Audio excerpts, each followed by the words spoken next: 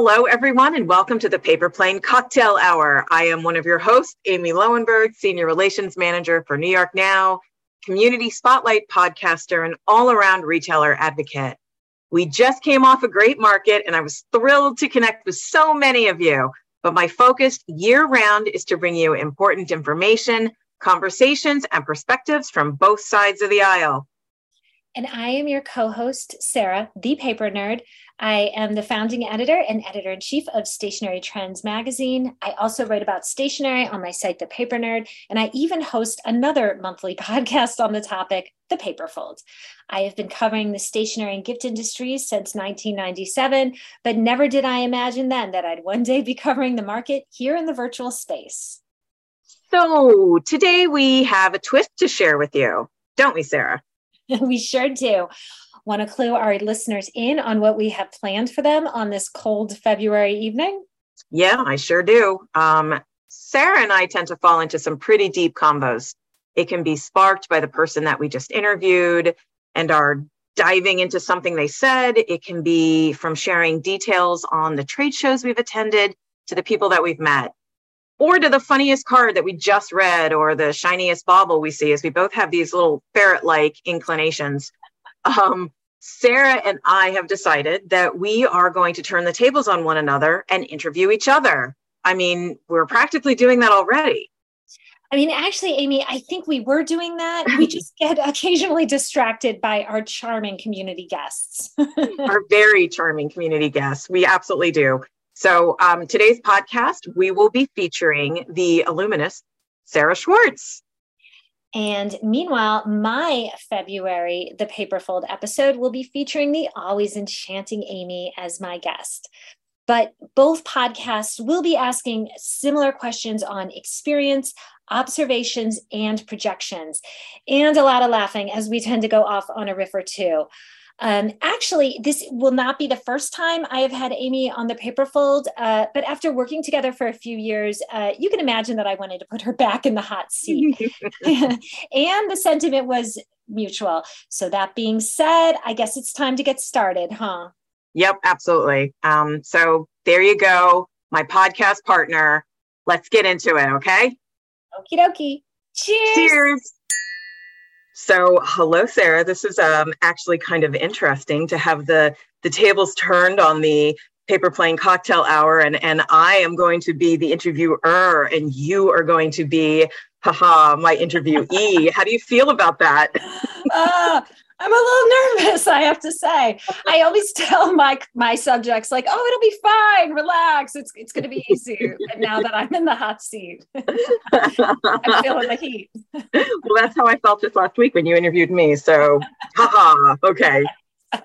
So here we go. I'm going to dive right in, okay? All right. So you are the editor-in-chief for Stationery Trends magazine, the founder and editor of The Paper Nerd, and podcaster extraordinaire of The Paperfold.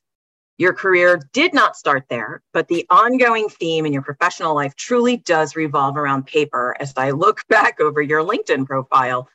But I want you to take us even further back than LinkedIn starts. So I want to know how The Paper Nerd became a paper nerd. Share some or a great early story for us and illustrate where your passion for paper sprouted from and why you are still enamored with the category. Okay, that's a great question. Thank you so much. It's a biggie. A lot to unpack. First of all, when you say everything I do, it sounds so impressive on paper. Like, who is this person? I'm impressed. But really, I think I like this question because it really did make me think. And I have to say, like, I think my appreciation for the category really did start in childhood, not just in the typical way that 80s kids loved going to paper shops and looking at every card and every invitation and sticker. I definitely did all that. But before that, my mom well, she's an artist. She's a very interesting character. In the 70s and 80s, when she was raising me as a single mom, she was really into house sales, estate sales, and antique shops. And so really, I would say a fair portion of my childhood was spent at those places. I only wish I could go back with my, 2023 funds and like buy some antiques. I'm right there with you. I wish I had held on to just a few things.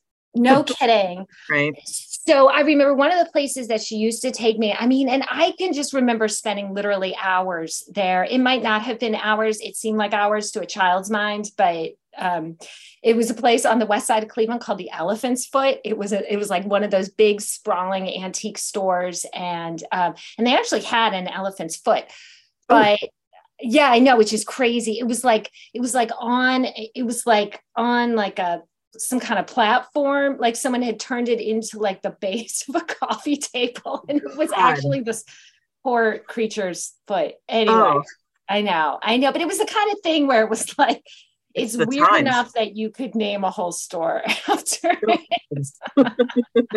But I can remember, just spending hours just looking at stuff in a store, in antique stores and markets and venues, and a lot of paper. Yes. A lot of old magazine, a lot of like 40s magazines, 50s magazines, but a lot of textiles too. And I really do think it gave me an education in like, what is 50s design? What is 60s design? What is 70s design? What is Victorian?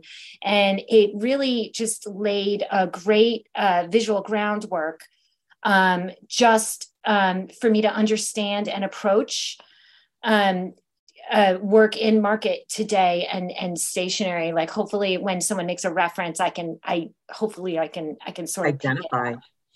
Yeah. Wow. Yeah. That's really interesting. I mean, it makes sense. It was your, in paper encyclopedia, just in many different pieces of paper.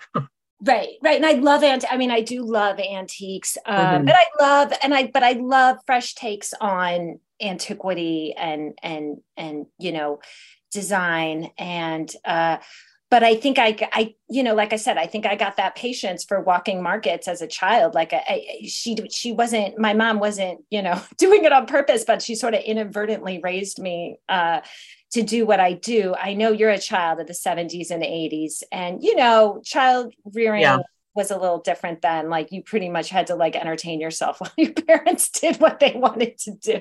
And we did. I mean, I think I was walking home from school by myself at an age that we would never let a child walk on the streets anymore. Totally. I was a latchkey kid, and I was always losing my key, and I used to have to climb up a tree to get in a window. It was unlocked. Oh my God. And I would do all sorts of, like today it would be considered child abuse probably, but then it was just like, I was normal. Yeah, I was just adventurous. All right. Just one more thing about the key, because you just gave me a memory. I had that little ball bearing necklace that I had to wear with my key at the end of it because I lost my key a lot too, Sarah. I know we are like akin in so many different ways here, which is my segue into, now I'm going to ask you an even harder, more loaded question, because you are, as I've mentioned, my cerebral friend. You asked me this question about what changes I've seen in the business since I first got into it last week when you interviewed me. But now tables are turning, babe. I am interested in what you've seen as some of the biggest changes to our industry over the past few years, how it's present in the marketplace has changed, and then what direction do you think it's moving in? Okay, well, I'd love it. I love thinking and talking about these things, as you know. So yes, I do. When I first got into the industry, and I'm sure it was very similar for you, it was a one size fits all market. It was this is hot, and this is what everybody's stocking, and this is what everyone's buying, and this is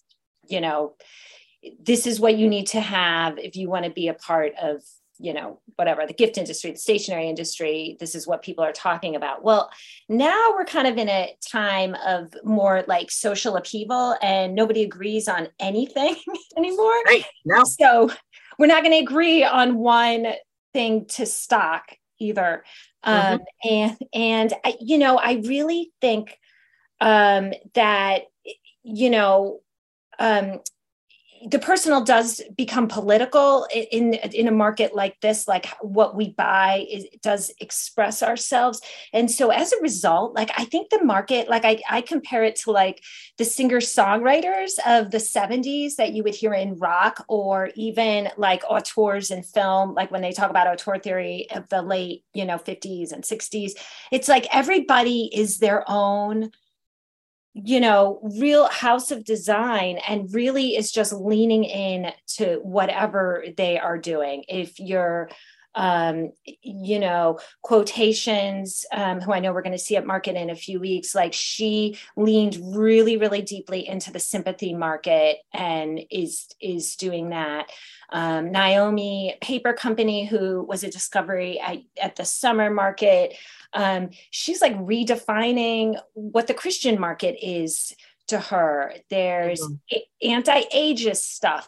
There's people exploring infertility and adoption and transitioning. And, so it's become this, you can really lean into whatever your message is and, and build a community around you, which is a very different approach than I'm going to put this out here and I'm going to hope as many people as possible get me. So I think that's like it's a subtle but very important change. I think you're spot on. And I think about this in every aspect of life. There is a much louder, people's messaging is amplified, and it's easier to be accessible, and it's easier to find your community, whereas it wasn't as easy a while ago. And so, and the courage you talk about to be able to share your message and get that support of your community and find them. I see it loudly in the paper industry. You're spot on. We are, they always say, what do they call like the signage on a shelf, silent sellers? Yes. Yes. Right. But, greeting cards are right there in your face. There are these, a lot of times these one-liners that, catch your eye walking down an aisle very quickly and draw you in. And who knows what that message is that drew them in, that wasn't as present before.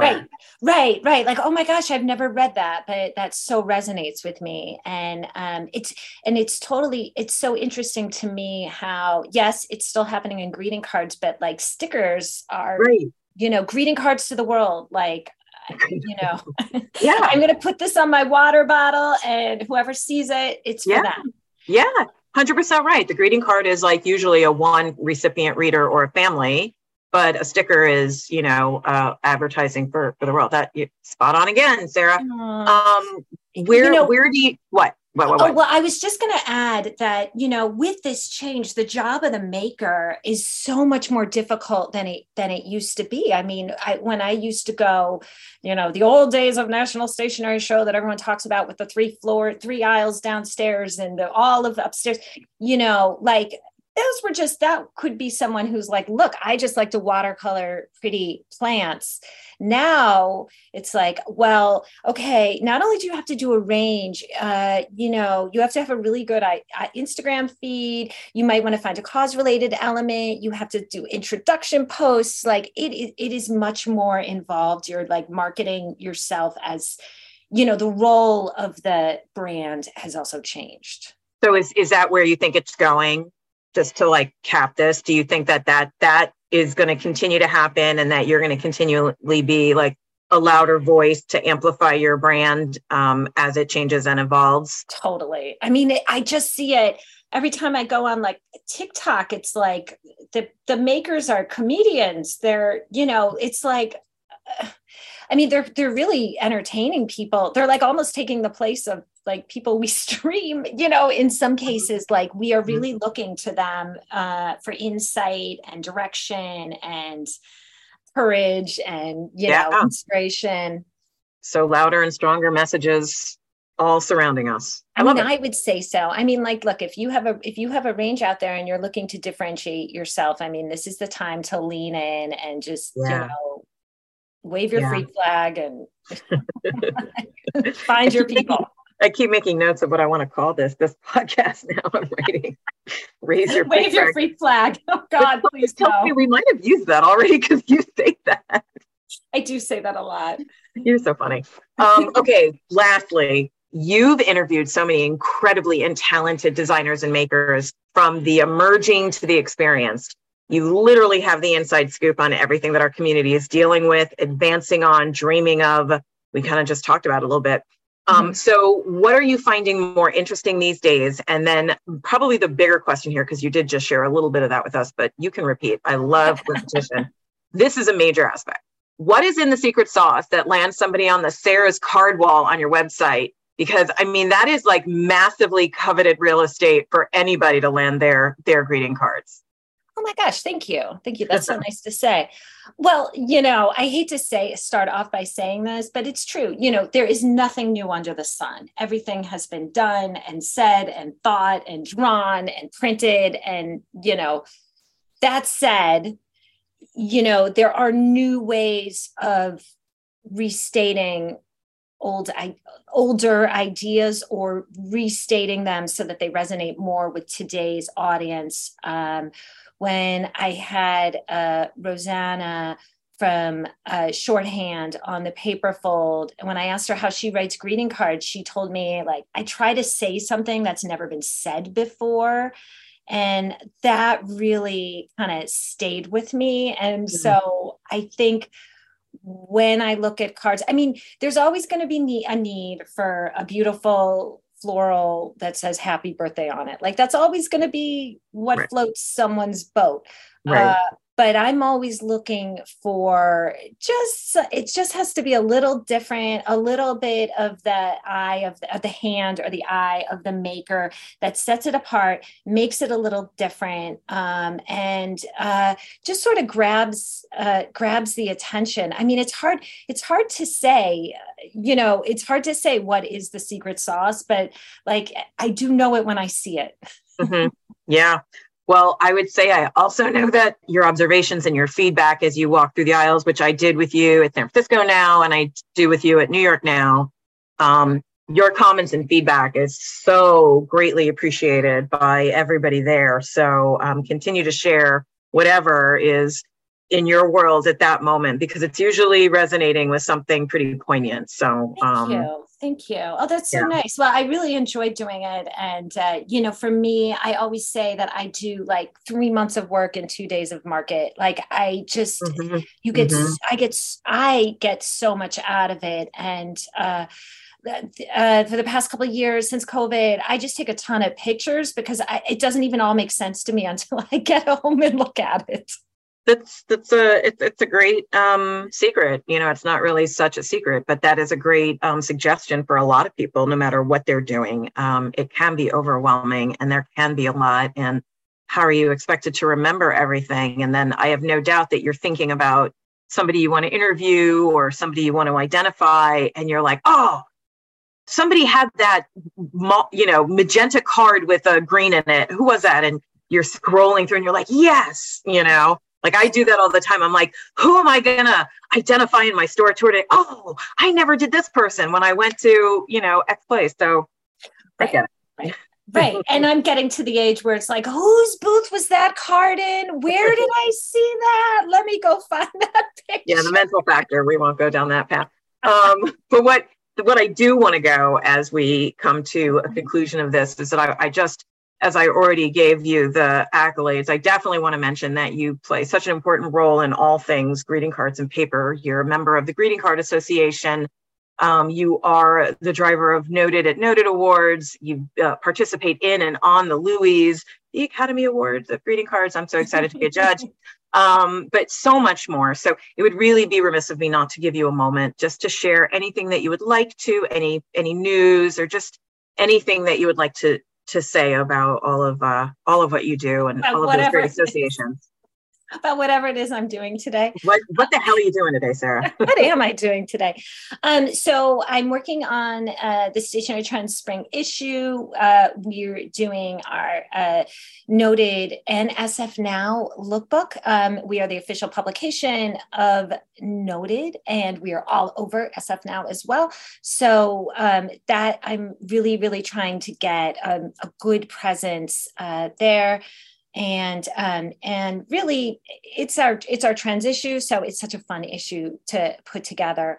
Also on my plate, yes, you're right. I am on a lot of GCA committees and activities. I'm on the Noted committee, the PR and communications committee. And yes, for the fourth year, I am helping oversee the Noted Awards. Those submissions are open through the end of February. You have to be at Noted or SF Now to enter. We have 10 really fun categories. You mentioned that the Louis are the Academy Awards of greeting cards. We try to make the Noted Awards more like the edgy Grammys. I love it. So we, instead of categories like, best Christmas card over $5 or what have you, we have like funniest, or best color combo. We're really trying to sort of dissect some of the kind of forward-looking elements from new cards released after January 1st, 2023. So it's a fresh competition, and my judges are some of the best in the business. I have two of our former guests. Chandra Greer is one, and Dan Collier is. Oh my God, you have two superstars. Right.